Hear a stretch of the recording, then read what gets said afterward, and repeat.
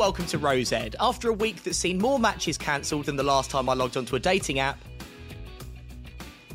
there's still been some time for some thrilling football. That's another joke that's gone well. Thrilling football as Conte makes Klopp crabby, plucky underdog City march relentlessly on, and the League Cup serves up a pre-Christmas feast, the likes of which haven't been seen since Christmas Day 2009, when I ate a kilo of pistachios before dinner and spent the next hour dropping some presents down the chimney of my own, if you know what I mean. So good, I told it twice. Wow, the level of banter this morning's unbelievable, Joe. How long did it take you to write the intro? Oh. I'm only joking, it's really good. Oh. Right, I am here with Mike and Hannah. You're right, Hannah? I am, thank you. Yes, I'm recovered now from Rose Edmus. Yeah, it was good, wasn't it? Do we have a nice time? Good. I had a nice time. Yeah, we did. But obviously Mike left us early to go to the Arsenal game. Do you remember Mike, we said at one point, you texted and said, are you guys still out? And we were like, yeah, we're at a strip club. Yeah. And you were like, oh, yeah. And I thought, can you imagine if we gave you the address of like a random awful strip club in London? You were like, I'll come and meet you after. Can you imagine if we did that to you and we weren't even there? Well, I knew he would believe that because the reality is Rose Edmus, the Rose Ed Christmas party ended at 8:30 at night. It did. So, yeah, it did go on for a long time, to be fair. It started in the studio at 11 a.m. Yeah. It was good. I enjoyed it. It was lovely, wasn't it? Have you been wearing your T-shirt, Mike? I haven't, because that would be slightly weird if I wore a picture with Hannah's face on it at home. But my mum did see it and got an almighty shock. She was like, "Is that Hannah from the podcast? She looks different there." Because I'll be honest, Joe, you've not really painted her in the best light, Hannah, with that photo. So Helen was a bit shocked. Hannah, what did Andy East think when you got home with a T-shirt with a picture of Mike on? Well, Andy doesn't really ask me about anything, like any of this kind of stuff, because he's never surprised. So he came home from work yesterday and I had a wig on and he was like, what are you doing? And I was actually recording an impression of Nicola Sturgeon, but I actually looked like Gail Platt. And he was just like, what are you doing? He's like, are we going to go and get the kids? And I was like, yeah, just 2 seconds. And then obviously I just peel a wig off and a hair that like shows my hair up. And he's just never surprised. So a picture of Mike's face on my chest, he's not fazed by this at all. It's funny though, isn't it? Because I posted a picture yesterday because Hannah and I are doing a Football Manager themed sketch. And I posted a picture of myself dressed as Jurgen Klopp. And everybody came back and said Deirdre Barlow. So, why don't we do Deirdre Barlow and Gail Platt's Christmas? Let's do it. I should also remind people, you can hear this show, if you're listening on podcast radio or if you're listening on the podcast, please, whatever platform you use, it'd be really good if you could rate us. 5 stars is the easiest, probably. Obviously. Just go straight to 5. Rate us and leave a review. Apparently, that really helps with the algorithm. So that's that done. That's where some IT media person has said to you about the algorithm, because we have no clue. It's just one of those words. People say it helps with the algorithm. So I go, yeah, of course, yeah. I don't know what an algorithm is. Mike, Carabao Cup was good last night, wasn't it? Yeah, good. Carabao Cup was good on Wednesday night, wasn't it? Future good in a sense, because there was some tasty action, but Spurs went through, so I can't be that happy about it. But Arsenal got a decent draw. They're playing Liverpool. Spurs are going to play Chelsea, so semi-finals are looking good. But Spurs, what happened with Spurs, Joe? Because it was quite a topsy-turvy game, full of drama. Well, it wasn't actually that topsy-turvy, because the first half was like brilliant if you're a neutral, which obviously I'm not. I was saying this to Hannah off air earlier. Tottenham just looked so well organised, and it kind of shows you what a good manager can do immediately. Sky used a stat on screen pretty early that said basically under Nuno, Spurs running stats were the worst in the Premier League. Under Conte, they've been the best. So that's as big a shift as you can get. And is that the manager or the players though? That's the manager. Honestly, you watch the pressing, obviously, which Conte's really famous for. The pressing has been very, very obvious. You kind of then both Liverpool and West Ham, so Liverpool at the weekend and West Ham on Wednesday, weren't allowed to settle on the ball. Also, that organisation, that 5-3-2, everybody clearly knew their role and their position. We're closing down at certain times. When it transitions into an attack, That then becomes a back three. The wing backs overlap. And then one of the midfielders turns it into a front three. So it turns into a 3-5. No, hang on. That's not right, Matt. It turns into a 3-4-3 from a 5-3-2. But I'm obviously not a football manager, but I can see that on the pitch. Like I'm watching, do you remember the old aerial view on Football Manager? Yeah. It's so clear. And it just shows you what a good manager with good organisation, who's got a clear tactical plan and who the players respect enough to listen to, can do. Football's ultimately a pretty simple game. Also, me and my mate were slagging off Steven Bergwijn for the first 15 minutes of the game. Then he basically created 2 goals pretty much out of nothing. It's really, really, really impressed again. And I'm telling you, Mike, I'm so Conte, it hurts. Like, honestly. Yeah, I mean, do you know one thing? I do like Antonio Conte. Well, obviously I don't like him now because he's Spurs manager, but in general, I do like him. But something he was saying the other day was that Eric Dyer can be like one of the best defenders in the world. And I was like, mate, like, all right, that's a bit too far. Do you know what? And also unfortunately, I have another Spurs mate who said to me, Eric Dyer is the best English defender on current form. And it's just like, all right, yeah, he might have had a decent season. I'll admit I've not watched loads of him, but this is Eric Dyer we're talking about. So I'd like everyone just to hold their horses and calm down a little bit because, he will ultimately put in a few stinkers. That's a lot of love for him, isn't it? But that is true. He is the best English defender. I thought you'd say best English defender, which he's not, but he's the best on form. Yeah, he was great under Nuno. He's been fantastic under Conte. And he's vocal. He does the simple things well now. Honestly, Eric Dyer, Great vegetable patch. He's got, not only does he have wholesome outside of football hobbies, but I guarantee he will start for England at the next World Cup. He definitely will not start for England next World Cup. Hannah, he's going to take Harry Maguire's place in the team. How can you have such contrasting views on a player? I've never slagged him off, to be fair. I've always had a real soft spot for him. I slag everyone else off, then change my mind. But I've got it's like with your kids. It's like kind of like, your kid could be like, oh yeah, I pushed an old lady down the stairs because she was annoying me. And I'll be like, why was she in the way? Why was she stood at the top step? Exactly, yeah. I feel like that about Eric Dyer. No matter what he does, it's like, oh, he ran off the pitch for a poo. It's like, yeah, but when you got to go, you got to go. It's like, oh, he fought that fan. It's like, yeah, well, he shouldn't have said things about his brother. What was the fan saying? Yeah, exactly. It's like if my little boy comes home from school and he said once, he was like, oh, this little Johnny pushed me. And I was like, why did he push you? Yeah, little Johnny pushed me downstairs. Ma's in the playground and little Johnny pushes me, so I gave him a smack in the chuff. Like, you tell me who his mother is and I'll go and take a face off. Oh, little Johnny. Sorry. But the first question I always ask is, why did they do that? Were you doing anything you shouldn't have done? And then if my little boy says no, I'll be like, right, why did he do that? I've actually phoned the school on one occasion before because a little boy pushed my little boy and he shouldn't have done. And I phoned the teacher and I had to really calmly say it to her that she needs to have a word with a 6-year-old. And then I was like, oh my God. And then I should just say to my little boy, just punch him and then he won't do it again. Well, no, you can't do that, can you? That's not how you parent. That's not good advice. That's what my parents used to say to me. They did what? They push you, push them back twice as hard. But also, this is your children we're talking about, Hannah. So it's really it's like, he pushed me. Why? It's like, I was only trying to show him my willy. My default setting is that they were doing something weird. Yeah. Probably the case. So Mike, what's made you go,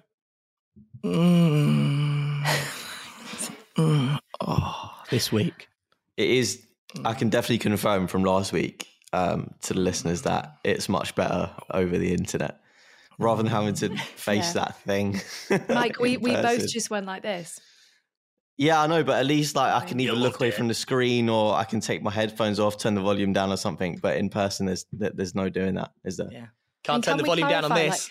Joe, this isn't like a feature that we're going to do every week, is it? It is. Because I thought the first week you did it was like, oh, that's so gross. But we've actually done it for like 4 weeks now. And I'm just kind of realising you're going to do this every single week of the podcast. Hannah, I write the running order, so I put the weird stuff in it. apart from when I'd had 6 glasses of Prosecco last week and I turned into the director, producer, I'll do everything. She did. I did, didn't I? Also as well, that poor radio station has got a random podcast booth with that sound in it now forever. Oh my God, forever. So in case anyone wants to enjoy that. they can do Oh my so. God, is livid. Someone like Professor Brian Cox is going to go in and go like, this week on the Science Podcast, and press wrong button. It's going to. Let's do a jingle. Oh, not that one. But what made you go? Yeah, unsurprisingly, it's Eddie Nketiah's hat-trick goal against Sunderland, because have you seen it? Yes, I have. Yeah, it was just from start to finish. Odegaard picks up the ball in the middle of the pitch, ridiculous through ball. Yeah, all right, we have to caveat that saying it was against Sunderland, but it was a great goal. Nicolas Pepe, who's been rubbish, but he was great against Sunderland. You tend to look good when you're playing against that level of opposition. But anyway, he nutmegged the player, put it into Eddie, and Eddie back-heeled it almost into the back of the net, and it was a great hat-trick goal. And that did make me happy, yeah. What go on with Eddie Nketiah? Because he's like, do you know what I mean? Because he's been around for ages, isn't he? And everyone knows how good he is, but he's not really. And this is proof of anything. I had him in my Spurs team 2 versions of Football Manager ago, and he was banging the goals in, so he must be good. What's happened? He just can't get in the team, essentially, because there's been 2 or 3 strikers ahead of him at every turn. He obviously went on loan to Leeds. I think he came back last year in January. He got recalled on the proviso that he was going to play a bit more, but he's just not been able to get into the team. And he's a great poacher, but basically take him outside of the box, and no offense, but he's not great.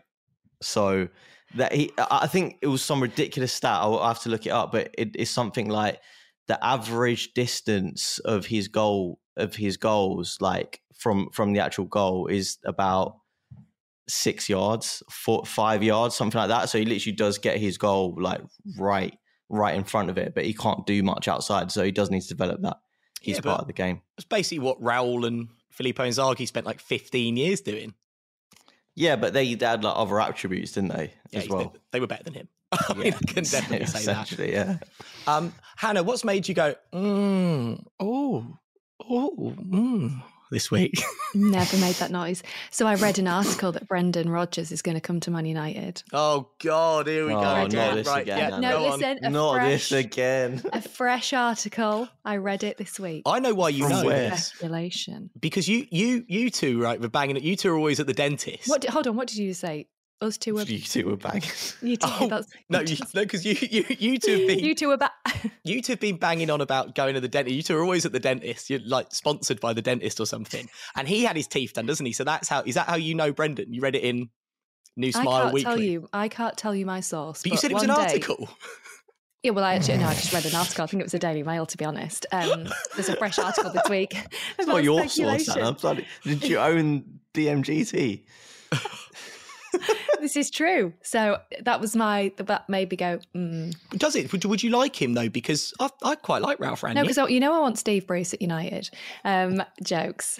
But yeah, I think that's what's going to happen. And now I feel it's a competition, because if he does come to United, you two are going to be like, oh my God, I can't believe how much we slated you and said, oh, what are you on about?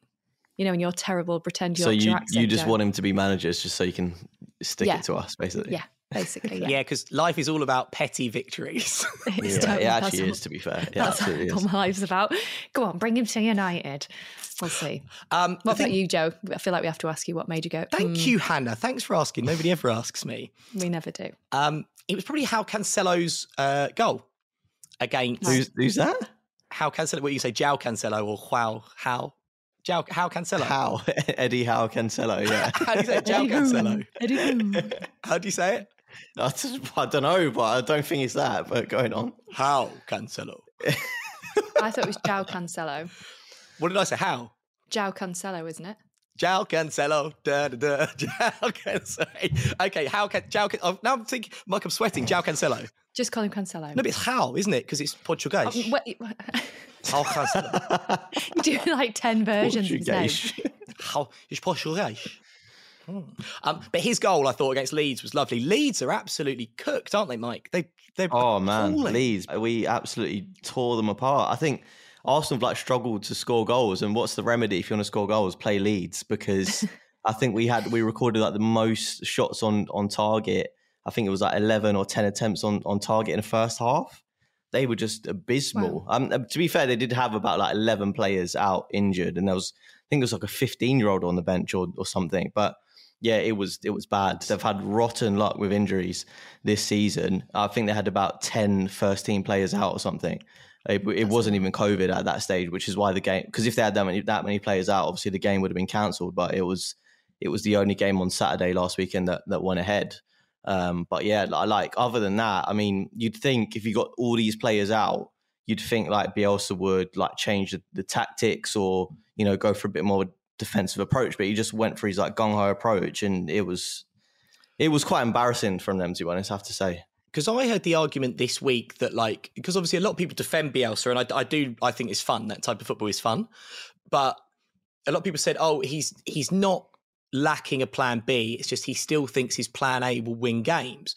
But that's patently not true when, firstly, he's done a brilliant job because they still do largely have a championship squad. It's not a very good team.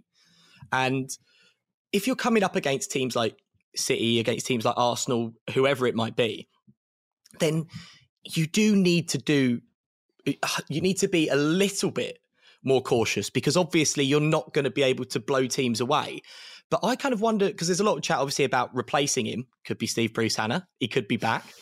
But I just kind of wonder, is there any sense in that? Because overall, you're not going to get a better manager than Marcelo Bielsa. And should you stay up, then what position are you in? Because you've then got a less accomplished manager for the start of next season. I don't know. I mean, Hannah, I know you're big on keeping managers. Do you think it's time to pull the trigger?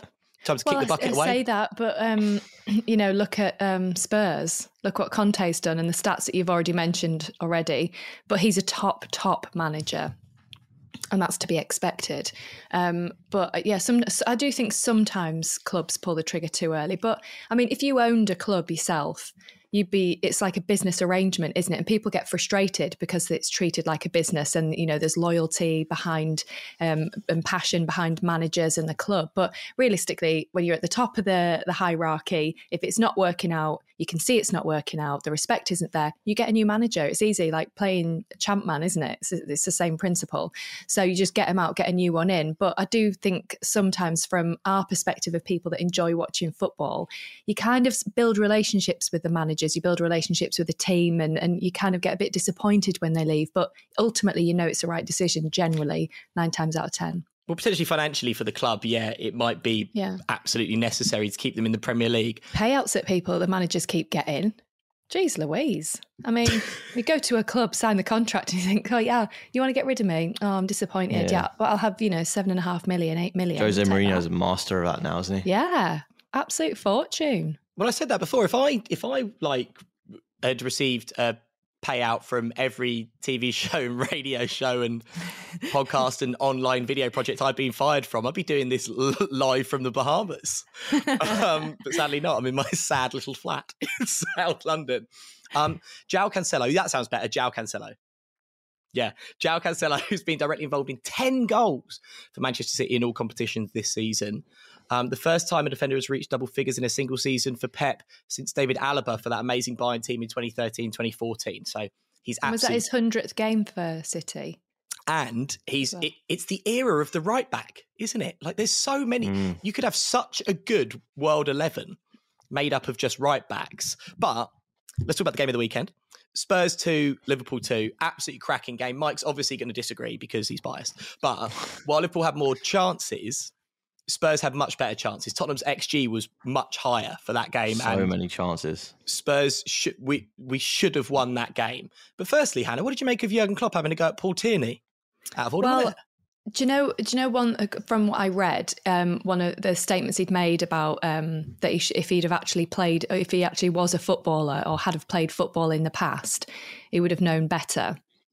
I disagree sometimes with people in sport, and I'm kind of sticking up for people like us, because it's like, I wasn't a footballer, I like football, it doesn't mean you can't talk about it. So if a referee wasn't a professional footballer before, it doesn't mean he can't be a good referee or can't be, progress on to be a manager. But I thought sometimes, I love Jurgen Klopp. I really do. And I really wanted him to manage United a few years back. I was like, he'd be perfect. He's amazing. I love what he's done at Liverpool. I love his passion. I love his interviews. I think he's brilliant. But sometimes I've started to notice, and it's only recently, where he kind of tends to wind up other professionals around him. Did he to Arteta, didn't he? And yeah, and Sean, like him and Sean Dyche have that thing going on, don't they? But he can be quite very assertive. But I just think I didn't really I felt uncomfortable watching that scenario. He's a bit for stuff like that, and I think he is likable and he is funny and he's a bit nuts. So he's kind of, but I don't know. Amazing teeth. Unbelievable. Oh, he's another one at Teeth Club. But you know, you two, him, Brendan. Dentist, beep, beep, beep, beep, beep, beep. Oh, hi, Hannah. It's so nice to see you again. Ding, ding, ding, ding, ding, ding. But I kind of think like that's so conceited as well to be like, oh, if you're a footballer, you would know. No top flight referees are footballers. It's not rugby. That's not how it works. That's conceited to say that. Yeah, so patronising and the problem is because of the platform that Jurgen Klopp has got, it's embarrassing for the ref. For the fact that Klopp said that. And I think that's really disrespectful and I don't think he should have said it. I mean, don't get me wrong. Both Paul Tierney and the VAR had a stinker. Harry Kane should have been sent off. I've got no doubt in my mind about that. I really do think there's a massive element of you get a pass if you're the England captain. I don't mean you should, but I think there's an element of everyone's like, oh, it's Harry Kane. He's nice. He's clean cut. He's quite gentlemanly. He's the England captain. He wouldn't put a bad tackle in. His was worse than Andy Robertson's. He should have been sent off. That's a straight red card. Robertson's was kind of, I felt, an orange. It was stupid, but it wasn't that dangerous. It was just like, what are you doing? I mean, I don't know, Mike, what did you make of it? That was 2 red cards, wasn't it? Yeah, straight red for me for Kane. I mean, if that's someone like Granit Xhaka, like he's getting a 10-game ban. Like let's be honest. Like there is an element of reputation that comes into it. Yeah, of course there is.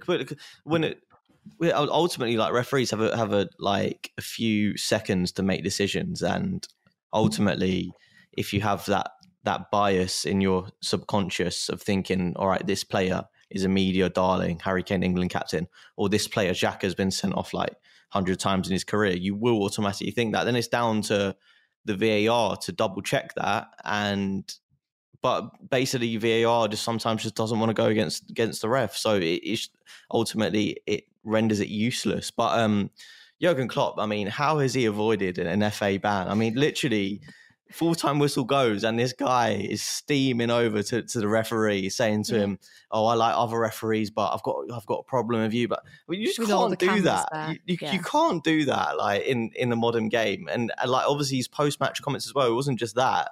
Like what Hannah was alluding to as well. It's just like, how does he get away with it? And I know he's got this bit of a charm, but like he's got previous, like he's been like in like bust ups with like live interviews with Des Kelly of BT Sport. I remember once was like a heated interview that went on for like 5-6 minutes where, you know, he was having a go at him and like basically like accusing him of like being unprofessional, and it's just wrong. And ultimately, by the FA not punishing him, it makes him think that it's all right to keep doing this sort of stuff, and it's not. So I'm quite disappointed. Keep doing it. The problem with the VAR is just it's a lack of consistency that is frustrating managers, isn't it?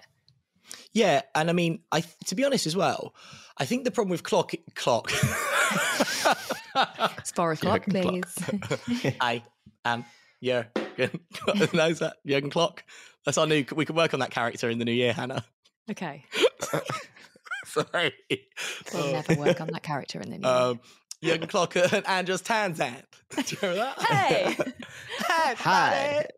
It's the way you ask a question, Joe. You'll be like, hey, Mike. You still do it. It's there. I can hear it. Andros Townsend. Yeah. I spent a lot of time alone in like the last 5 or 6 days. I'm dangerously bored.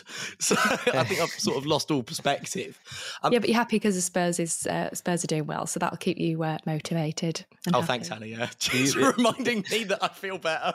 Are you isolating, Joe, or you just have no friends? Well, all my friends have like disappeared, haven't they? Because they don't like me anymore. No, because nobody's doing anything at the moment, are they? Because it's kind of like the country sort of put itself into a self-enforced lockdown. Yeah. And I get it, that's fine. And nobody wants to have to isolate over Christmas and not be able to see their mums and stuff. But I live on my own. So there's like I don't even have a housemate, so I am slightly losing. But you have a concierge and a cleaner and an ironer. No, Agatha hasn't been around to do the cleaning. Look how disgusted you are. Why is she not? Is she Agatha. isolated? She's got, do you know what? She hasn't been around. She's had COVID. She's so selfish. Well, Agatha. This week's been really boring, you said. Yes, all right. I'm bored and I'm lonely. And the only good thing in my life is Antonio Conte. Yeah. Right. And this podcast.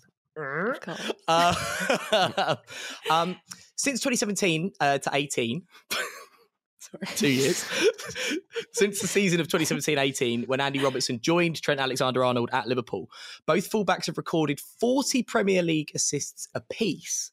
A tally only bettered over this period by Mohamed Salah and Kevin De Bruyne. How good are they, Mike?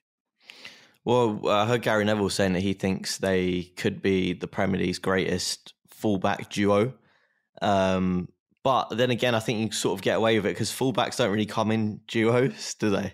It's like you probably have one good one and the other one's decent. But he was comparing it to like sort of Cafu and Roberto Carlos, who like dominated that era. He wasn't comparing them, but just saying, you know, a sort of duo, two amazing fullbacks. And I don't know, Ashley Cole. Yeah, but well. Well, I threw you a little bone there. I thought you were going to just batted it away. Do you not no, like him? I mean, there were different levels, weren't they? I mean, I think it's different because, like, fullbacks, as you say, like, they're not Gary Neville's anymore. Like, they are, like, superstars in their own right. And I think, like, everyone was expecting Trent to, like, go on and play in midfield. But the guy has invented, like, a position of his own where he's become, like, Beckham at fullback, where he's become, you know, Andrea Pirlo at fullback. And it's just like, why would you want to move him when he's so effective? But yeah, they're absolutely great to watch. Great to watch. I did watch that though, but on Sunday, I did think, right, okay, so he's there kind of creating from, yeah, you're right. It's kind of that area about 20 yards out to the right near the touchline of the 18-yard box, kind of inside the opposition half. And he's creating from there. But that does leave a massive, massive space behind the fullback. And Spurs had loads of joy running down that left side with Ryan Sessegnon, who's, we'll see, but quite a limited player. But obviously, because Conte's a good manager, it was like, we'll just hit him in there. So as much as Trent created, there is a big hole there. I would like to see him played in central midfield. I think but you usually have Van Dijk and the like to cover up. I mean, they were without a lot of first team players. I mean, they didn't have like any of their first team midfielders that would usually be there to sort of operate, because Liverpool play like such a specialised system. It is very personnel based, and that's why it took them so long to reach the heights that they did with that Champions League, Premier League, because they needed specialists. Like they needed Alisson, the sweeper keeper. They needed Van Dijk, who was like the rock, and they needed their fullbacks to be like their main creators. And then they've added like sprinkles here and there, but mostly that is their team. So when you take players out and in, they don't really interchange as well. But yeah, like Spurs, I just can't believe that they didn't win that game. The amount of chances they had, even though Alisson was at fault for the goal, for Son's goal. I mean, his save from Dele Alli was just out of this world, and he, like, no doubt kept them in that game somehow. But yeah, I couldn't believe it. Spurs couldn't find their shooting boots, could they? Hannah, you know that Joe, that one of the regular features on this show is we like to welcome Sean Dyche, the Burnley Bard, on for a poem. Well, actually, am I supposed to do a poem today? Don't ruin my build up. Oh, sorry. The panic on her face. Sorry. No, Sean's not meant to be doing a poem today. Okay. But a listener has been in touch, right, with a poem of their own. Oh, Christ. Okay. And it's about you. Are you joking? Have you written something? No, it's not. I promise. I absolutely promise it's not me. This is a message. What's the name of the listener, Joe? Is this actually true? And is it your mum? No, it's a listener. No, it's definitely not. Is it Helen? It's a listener called Rob.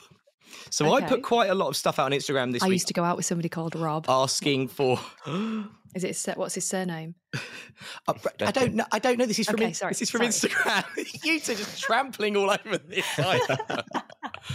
Oh, God. Go on then, read it out. So, if it's an ex, I'm not interested. So I don't think so. I think it's just a fan. Oh. So, well, wait till you hear it. So, listener, he sent me several poems. So I'm just going to read out a couple, right? I'm nervous. So am I. Rob says.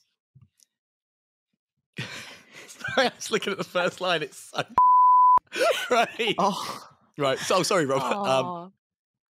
Gosh, you're a doozy. You're a riddle wrapped in a mystery inside an enigma. If I may borrow the Allies' views on Russia, what I'm trying to say is you're a welcome confusion who has blonde hair. Little Second World War reference. If we went to Old Trafford together, we would hold hands in the stands. We would then read the match day programme. Our surroundings getting even busier. Into the stands we cram. The next thing I would do is get rid of your husband because he... The next thing I would do is get rid of your husband because he's an obstacle on our soon colliding paths.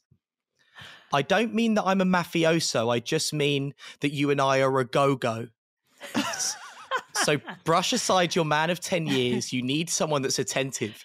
Any ideas? Wow. Oh, wait. He's right here. And guess what? He's all ears. There's more. this can't be real. This is real. Be I real. promise you this is real. I'll leave you with one final stanza. This is real. This is deep. This ain't banter. I'm a lily white and you're a red devil. Be my Carragher and I'll be your Neville. Oh Can I just my! say, Oh my God, it's the best poem I've ever heard. Like, Hannah, this is someone's this is taken me stitch to up. Old Trafford. That's all I can hear. That's This is good. a stitch up. He knows too much information. Like he knows that Hannah's What been a married babe. for 10 years. he listens to Nah. the show. Nah. Well, I like sorry, Rob. Sorry, Rob. So just tell me where to meet you and I'll be there. I If mean, it gets me a Bovril and a burger at Old Trafford, I'm anyone's. it's extraordinary. He sent me another one, but it doesn't rhyme. It's sort of just psychobabble. Well, I don't think that one rhymed really either. It didn't. It's pretty odd. Yeah, I Wow. mean, But No thank one's you. ever Thank you for the written contribution. a poem for me, apart from when I was at school, and there was a lad that was the captain of the football team, and everyone fancied him, and then he asked me out for some reason. So he read me a poem. He was like, "I want to read you a poem. Roses are red, violets are blue. I love you." And I was like, "Oh, is that not Is the that poem it? that you read to Harriet last week?" And he was like, "Oh, did she tell you?" I was like, "Yeah, she did, yeah." So we broke up. That's the only poem anyone's ever written. well, now for me you've had before. another one. You've not. I mean, it's sort of explaining why Sean Dyche's Poetry Corner is often a bit hit and miss in terms of the lyrical impression. quality. Just because of the if that's the sort of poetry you've grown up with, you never had a Yeah. chance. Yeah. That's harsh though. Even though I got very an A for English literature and English language at GCSE as well. Really holding on to that. It's Really, 20 yeah. years ago. Yeah. Yeah. And a B at A level. 30 years ago. Yeah. But Mike, So cheeky. Sorry. So That was really cheeky. mean. It was mean. I'm 36. but you know when Right. people say that, like when you talk in the pub and they're just like A-star GCSE biology, not a big deal. It's like Yeah. you're divorced, mate. You've got other things in your life. Like, You're unemployed and you're divorced. What's going on? oh God. Well, thanks, Oh, Rob. wow. Rob, I appreciate that. I was worried it was my ex-boyfriend, Rob, but it's not. You'd rather there it was, was there now. was death threats in there. There was insults in Yeah. there. There was a lot. There was love Yeah, in but don't there. kill my Wow, we got it all. But I'm thinking just from a purely podcast point of view, it's nice that people are contributing. Yeah, as if he's had the Yeah, time it to do is, yeah. that. Love that. Yeah. But sadly, down. like obviously we do like contributions and thanks, Rob, but we are looking generally speaking for better. But they're just like good. Oh, Well, don't be mean. No, I He's think maybe on we'll- his own we'll- as we'll well. encourage it. no, Rob, right? You do Yeah, do give us a on his own 5-star as well. review because we're giving your poem a 5-star review. Right, it's time for a Christmassy feature. Okay. Ooh. So what I want to know is what do you want for Christmas for your football team? So, Mike, what do you want for Christmas for Arsenal? Can it be transfer related or is that jumping the gun? a Can bit? be, no, it can be, yeah, absolutely. Yeah, Some people get their presents in the sales, so yeah. I would like a new striker, please, because Pierre-Emerick Aubameyang could well be off sometime soon, judging by this whole shenanigans with the captaincy. God knows what's going to happen. And we're left with Lacazette, whose contract's is out in the summer. Eddie Nketiah's contract's out in the summer. Balogun is probably going to go out on loan. So effectively, Who? by the end of the season, we could be left with 0 strikers. Who was the other one? Balogun. He's like a youngster. He came on the other day. Well, he started the other day actually against Sunderland. I thought you meant he came on the show. I wish. Balogun, who's he? Folarin Balogun. He's like one of the. He actually started the first 2 games of the season when Aubameyang and Lacazette were out with COVID. And he's not done too well, but he's very young and inexperienced, so he needs a loan. But yeah, I would like a striker, please, Santa. What about man like Martinelli? Man like Martinelli is more like a man like a winger. He's not quality, a man though. like a centre He's been forward. playing really well.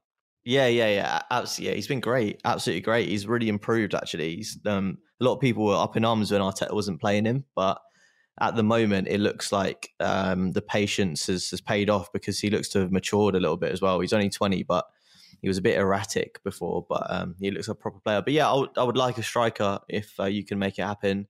Probably about 60, 70 million will get the job done to get the guy that I want, which is Alexander Isak of Real Sociedad. Yeah, the Swedish guy. Swedish guy. He played for Sweden at Euro 2020. He can use both feet. He's a good finisher, good dribbler. I think he's got the all-round package. So him, please. I don't know why it's become my job to kind of be Mikel Arteta's press officer. I've got a stat for you here, Mike, because I really want you to like him. Since the closure of the summer transfer window, only Man City and Liverpool have won more Premier League points than Arsenal. Since the closure of the transfer window this season? Yes. Bit of a random time, I know. Really? But it just kind of feeds into make the stat work because it's not since the start of the season. Oh, right. Okay, fine. Right. No, you think that I hate Arteta. I don't. I just think that there's limitations. I just don't think he's going to be like the guy to lead us back to the top. I think maybe. And if you've got that niggle, Mike, it's never going to go away with the manager, is it? Yeah, like it doesn't matter. It doesn't matter what happens. I just know that Arsenal will be inconsistent under him. So I am obviously enjoying when we win, but you always know that there's like a heavy defeat around the corner against like a top side. So yeah, that's the first time you've been in the top 4 at Christmas for a few years, though. Yeah, but to be fair, like United have got like 2 games in hand. I think if United win their games in hand, they'll go into 4th. So it's a bit iffy. Hannah, what do you want Santa to get for Man United for Christmas? Immunity from COVID. I think you say immunity from prosecution after some of the things that have been said.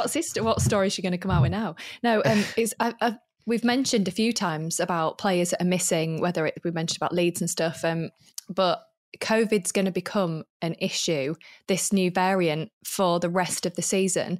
And I just think it seems really unfair that it's okay for some teams to have 3 or 4 of their key players out with COVID and the matches are going to continue. But I don't know what your thoughts are on it with the COVID sitch. You've raised a very good point, actually, because... Thanks, Joe. Did you just give me a compliment? And Hannah, that's not like you. So well done. Thanks, Joe. It doesn't happen often, but when it does...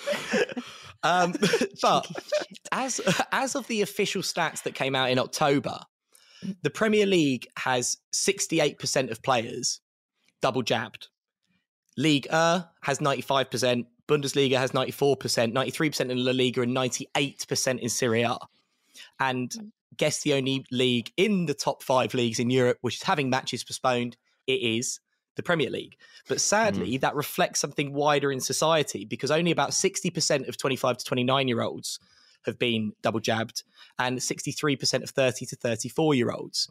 It is basically what it boils down to is people reading conspiracy theories on Twitter rather than getting their news from reputable sources. And it's having an impact, obviously, on the NHS, obviously on society, on all of our Christmases, but it's also having an impact on the Premier League. And if sometimes teams aren't able to field... So, for example, Chelsea, one of the richest teams in the world, they couldn't field a full bench the other day.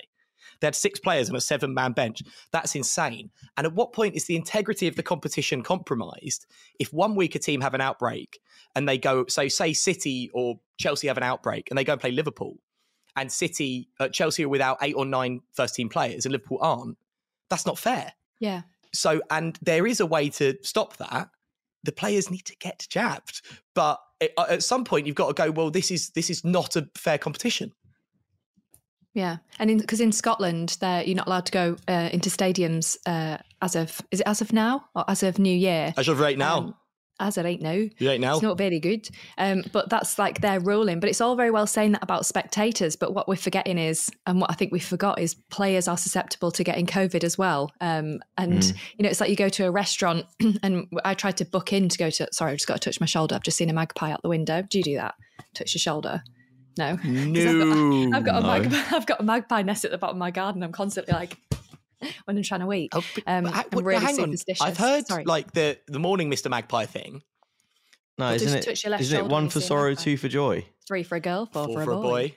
Yeah, isn't that the normal magpie thing? 5 for a North 6 for a thing? 7 for an apology. 8 for a couple's massage in Mexico. Oh, yes, Mike.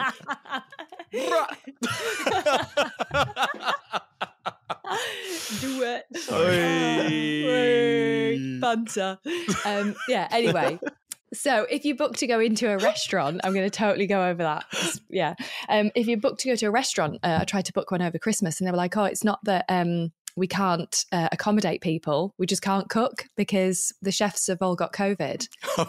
And I'm comparing we can't cook this food. Sorry. Yeah. Goes to Mackey's. Can't do it.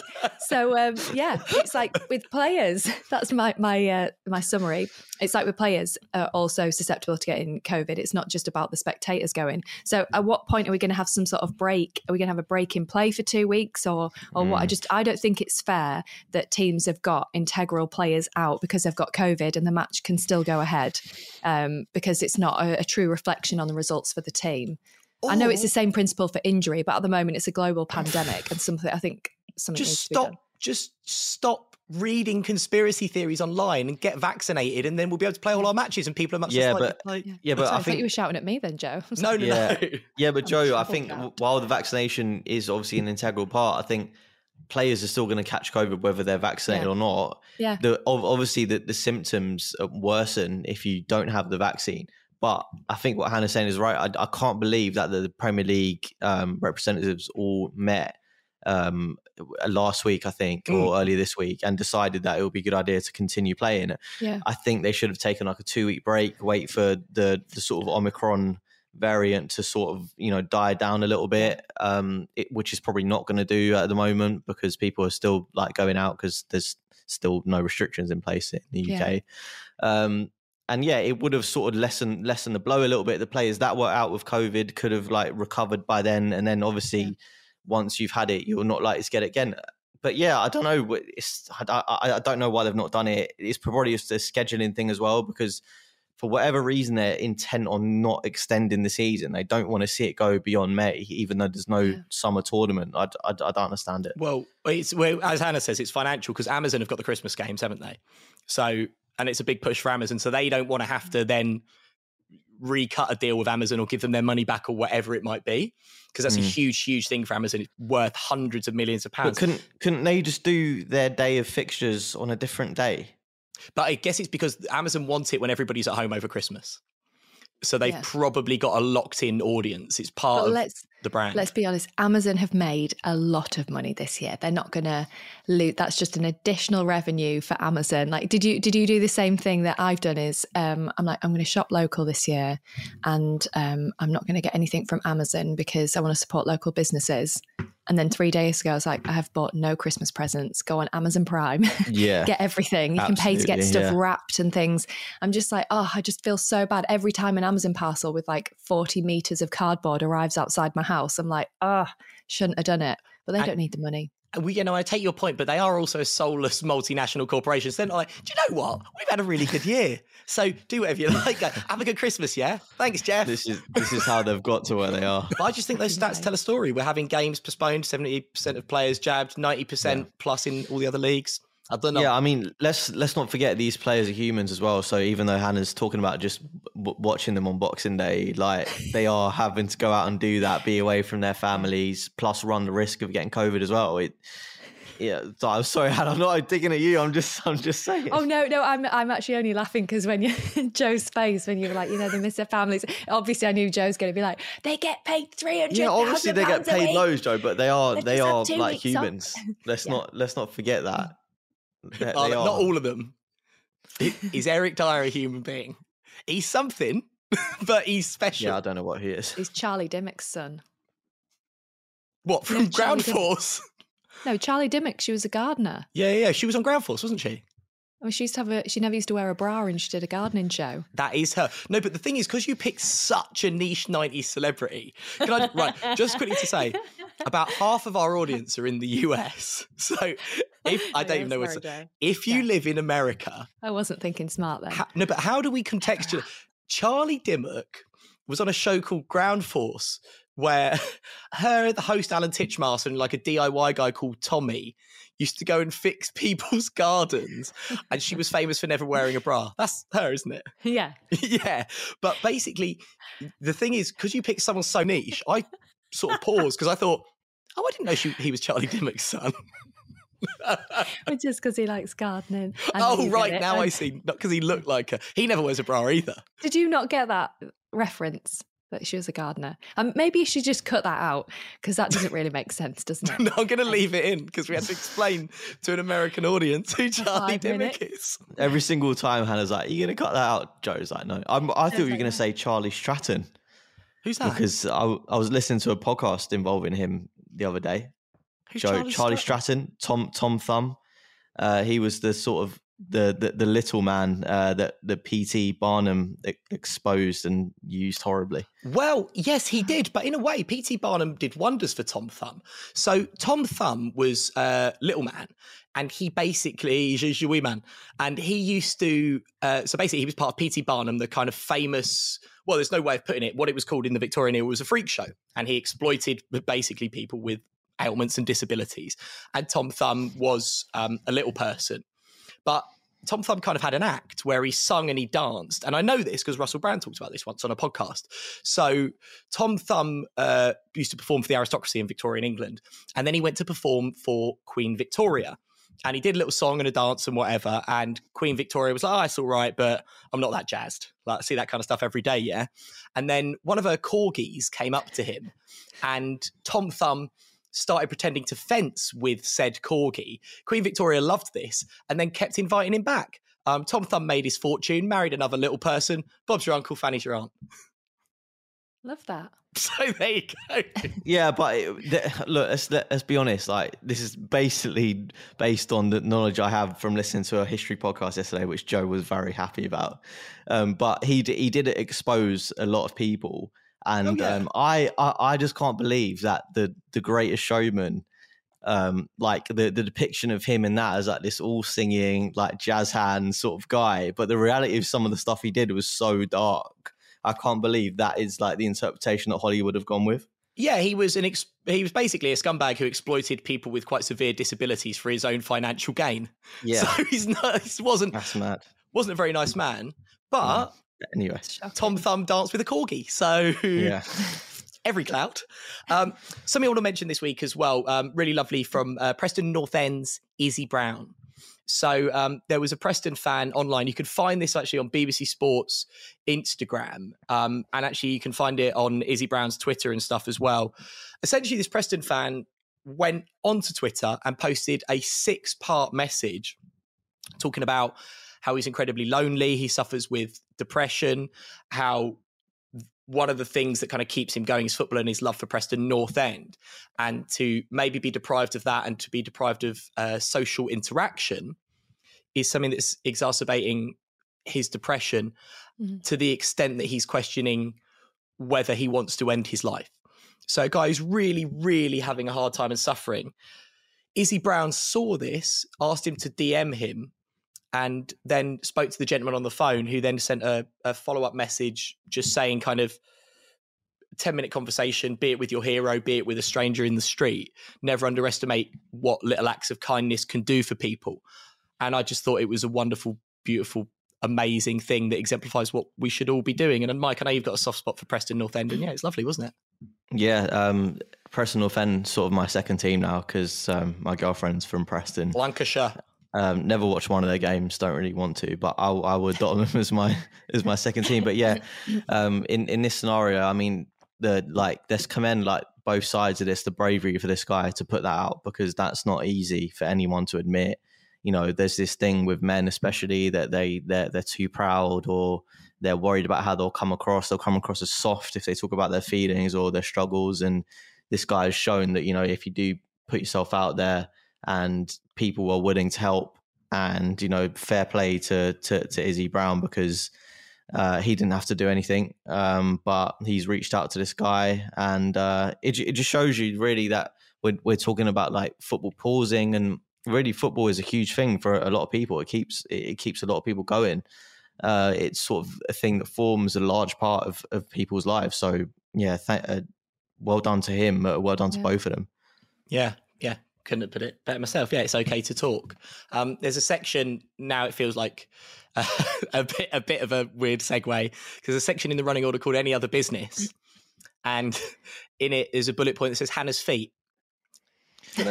Okay, before we talk about our feet, I think as well, if anybody's listening to our podcast and is feeling any negative emotions or feelings or anything, send us a message, any one of us, or to our Rose Ed account.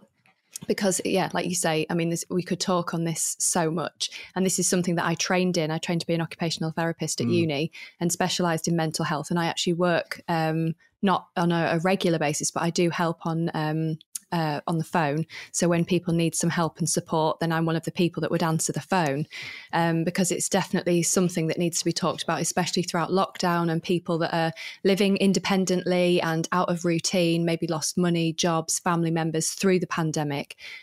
So yeah, if anybody listening right now thinks that they have any negative thoughts or emotions or anything, reach out to us, or there's so many charities out there that you can phone. There's always somebody at the end of the phone. Yeah, get in touch. We're here for you. But yes, you want to talk about my feet. Hannah, what the hell is going on with your feet? It's actually not very nice. So I think my toes look like flaccid willies at the end of my feet. Should we start? Because you sent, out of nowhere, sent me a photo of your feet. No, I was at a spa. Yeah, but I didn't ask for it. It just happened. Yeah, I know. But I was messaging you, and I looked at my feet. I was pictures. Like, my feet not the first so time. Ugly. Like, they're so ugly. They look like finger feet, don't they? They are. My toes are long. A bit like a gorilla's feet, yeah. Yeah. And you were messaging me, and I just thought, wow. I was like, oh, my feet look awful. So I took a picture, and I was like, gosh. But when you take a picture on WhatsApp, I meant to take it on my phone, but I took it on WhatsApp, and I thought, oh, well, Joe won't care. I'll send it to Joe. Well, there's one, the second, they're just normal human feet. And mine are pretty horrible, because I smashed my toe on the corner of my bed when I was packing to go on Matt Cole and Stag Do. And the toe nail went black that week. That's like 6 years ago. And that toenail's dead. And it's like you've fully damaged it. And it won't come off. And when I went to see the Vietnamese ladies who do my feet, they couldn't do anything with it. So that's on my New Year's resolutions list. Vietnamese ladies doing your feet, concierge, ironing lady. Honestly. Jesus, he is a modern man. Yeah, I've got a tailor as well, Philip. Have I not told you about Philip? I've got a tailor, don't worry. He's in the cupboard. No, we made ever such good friends, Philip, because I went to see him and he told me a really interesting story about the Blitz. Anyway, that's for a different podcast. But yeah, Hannah's feet. So your second toe is kind of like it's kind of looking at the other guy like, hey, what are you guys doing over there? Well, I think what I did was I tried to demonstrate the reason I think I used to be quite good at swimming is because I've got like webbed feet. And I think it gave me a huge advantage. Oh, Hannah, to that people. is rank. Honestly, aren't they webbed, Joe? They are webbed. I didn't notice. I was just looking at that toe that sort of can see round corners. Sorry, Joe, and I would never usually say this, but I don't know why you thought this would be a good segment for the podcast. It's just, I'm really sorry, but this is horrible. I make notes throughout the week about stuff I want to talk about, and it's like, oh yeah, you wanted to talk about Hannah's feet. Let's do the COVID vaccination. Okay, let's do those stats on Leeds. Hannah sent me that photo of her feet. Let's talk about her toe. Yeah, but Hannah, the thing, didn't someone ask you for like feet pics or something? Yeah, so because if you're saying they're that bad, surely like. Yeah, but that's it's when I had shoes on though. So people used to offer to give me £500 for a pair of my shoes when I was on a shopping channel like 13 years ago. But I think if I said, right, I'm going to take my shoes off, have a look at that, they wouldn't be offering me £500. They'd want a refund if I sent my shoes and I've packed my toes into them. So ugly. Hopefully I never see them. Name. Hopefully no one listening ever sees them either. I think we'll be happy on for Instagram. it. I don't know about that. I'll get a picture of some pretty feet, but I really exaggerated the movement, which is why they probably look worse than if they were just like flaccid. No, mine are horrible. I'm going to send you a photo of mine after this. They're loads worse. Mike, I bet yours are like a little pair of slippers, aren't they? I bet the hair goes all the way up to the nail. Yeah, it is a bit of Mr. Tumnus, so I'm not going to lie. Short and stubby. Should we just say, guys, Like can we all myself. just send each other photos of each other's feet after this? I feel like it'd be No, but that's just really weird, Joe. Yeah, sorry, Mike. I really left you out there. I That. should have done it in the group, shouldn't I? No, I'm really glad, Hannah, you didn't. And I almost wish I didn't bring it up now First because you thing I'm definitely gonna will send do. them to me. Do you have a body part you're embarrassed about, though, Mike? Do I have a body part I'm embarrassed about? Not that I'm willing to talk about on the podcast, no. Is it little Stav? Nah.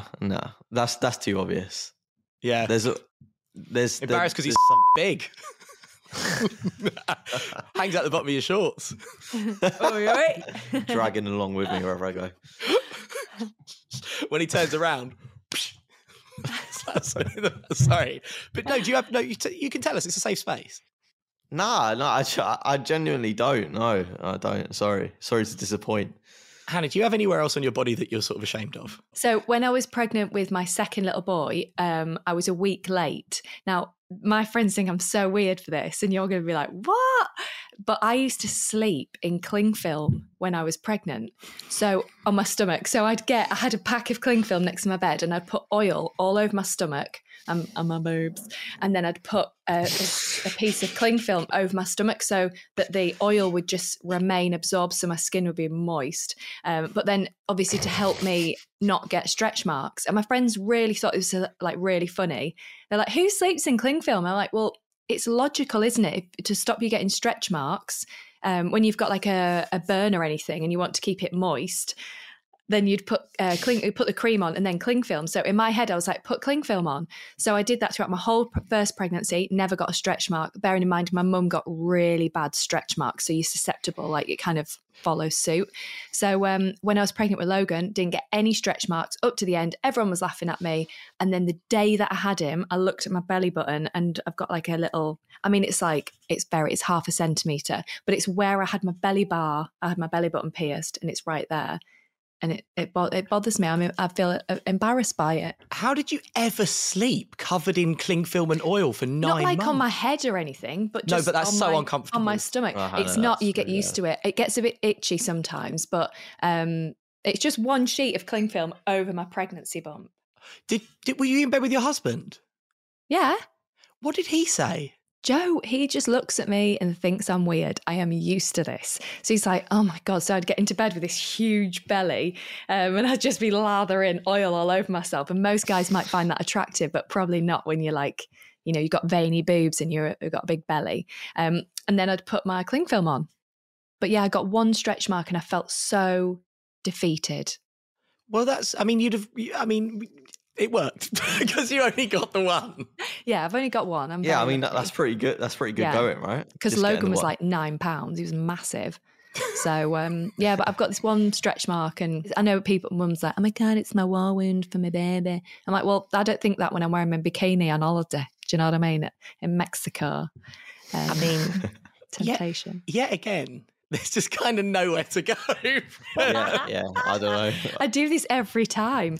But if there was other females on the podcast, I think they'd be going, why would you sleep in cling film? Because that's what all my friends say. They would also think that's weird. I've never met another woman that sleeps with cling film on their pregnant tummy and oil. Yeah, but I've never met other humans who've done lots of the stuff that you do, Hannah. Like you, I mean this in a very affectionate way. You are... Yeah. Mental. Weird. Yeah. Do you not just think that like there's obviously like in your life there's things that you've heard and sometimes you get surprised and then things that Hannah tells us it's like I've never even thought about that. I've never thought anyone would even do that. I've never even contemplated that. Listen, guys, that's what I'm here for. Hannah has the ability to I thought it was pretty unshockable. Hannah has the ability to shock me on a weekly basis. I think I'm going to go out on a limb and say P.T. Barnum would love Hannah. Oh yeah, she would be a headliner. Absolutely love Hannah. He would take her across the world. Yeah, there you go. What about you, Joe? What about you? What have you got that's embarrassing? It's just not as good as that. I've just got a mole. called Jeremy. So there he is. You can see. Wow, he's big. Well, don't mole shame. I'm only joking. It's only little. No, I'm not embarrassed about him. But what I used to do, because obviously it's a bit of a talking point. So when I was like young and I was first getting into meeting girls, is I used to like say to girls like, "Oh, it's the source of all my power," like Chandler's third nipple. So I used to get girls like in clubs and stuff to lick it because I thought like that established like intimacy. And yeah. Subsequently, I'm not criticising. I used to sleep in Clingfilm. Did it work? Yeah. Some of those women. Well, given the stats that you told us at the Christmas party, it obviously did. That's getting cut. See, this is not a fair relationship because things Hannah says, and it's like, oh, that's getting cut. Well, it's like, no, it's not because Joe's editing it. But Joe can say whatever he wants and that gets cut. Yeah, I know. I can't. So unfair. I demand total editorial discretion. There you go. The modern day Victorian freak show, Rosed, for another week. Probably quite a good place to lose it, to leave it, and we have lost it. Look. So Christmas is coming up. Have a nice Christmas, everybody. Have a lovely Christmas. Thank you for listening this year. It's been awesome. It's been a really, really great year. Get in touch with us about absolutely anything, honestly. At Rosed Pod on Instagram, Rosed Soccer on Twitter. You can find us on TikTok, Facebook, YouTube, all that kind of stuff. You can leave us a voice note as well. The link is in our bio. You can listen to us on podcast radio, 6 p.m. on Friday nights, also repeated on Saturdays and Sundays. And if you do have the time and the inclination, please do leave us a 5-star review because that really helps with the algorithm, whatever that is. Merry Christmas, Hannah. Merry Christmas, and thanks to Rob for my poem. I loved it. It's made my day. There you go. Merry Christmas, Mike. Thanks, babes. Merry Christmas, everyone. And we will see you for a New Year's special. Woo! Bye. There it is. There it is. I can't finish until you do that.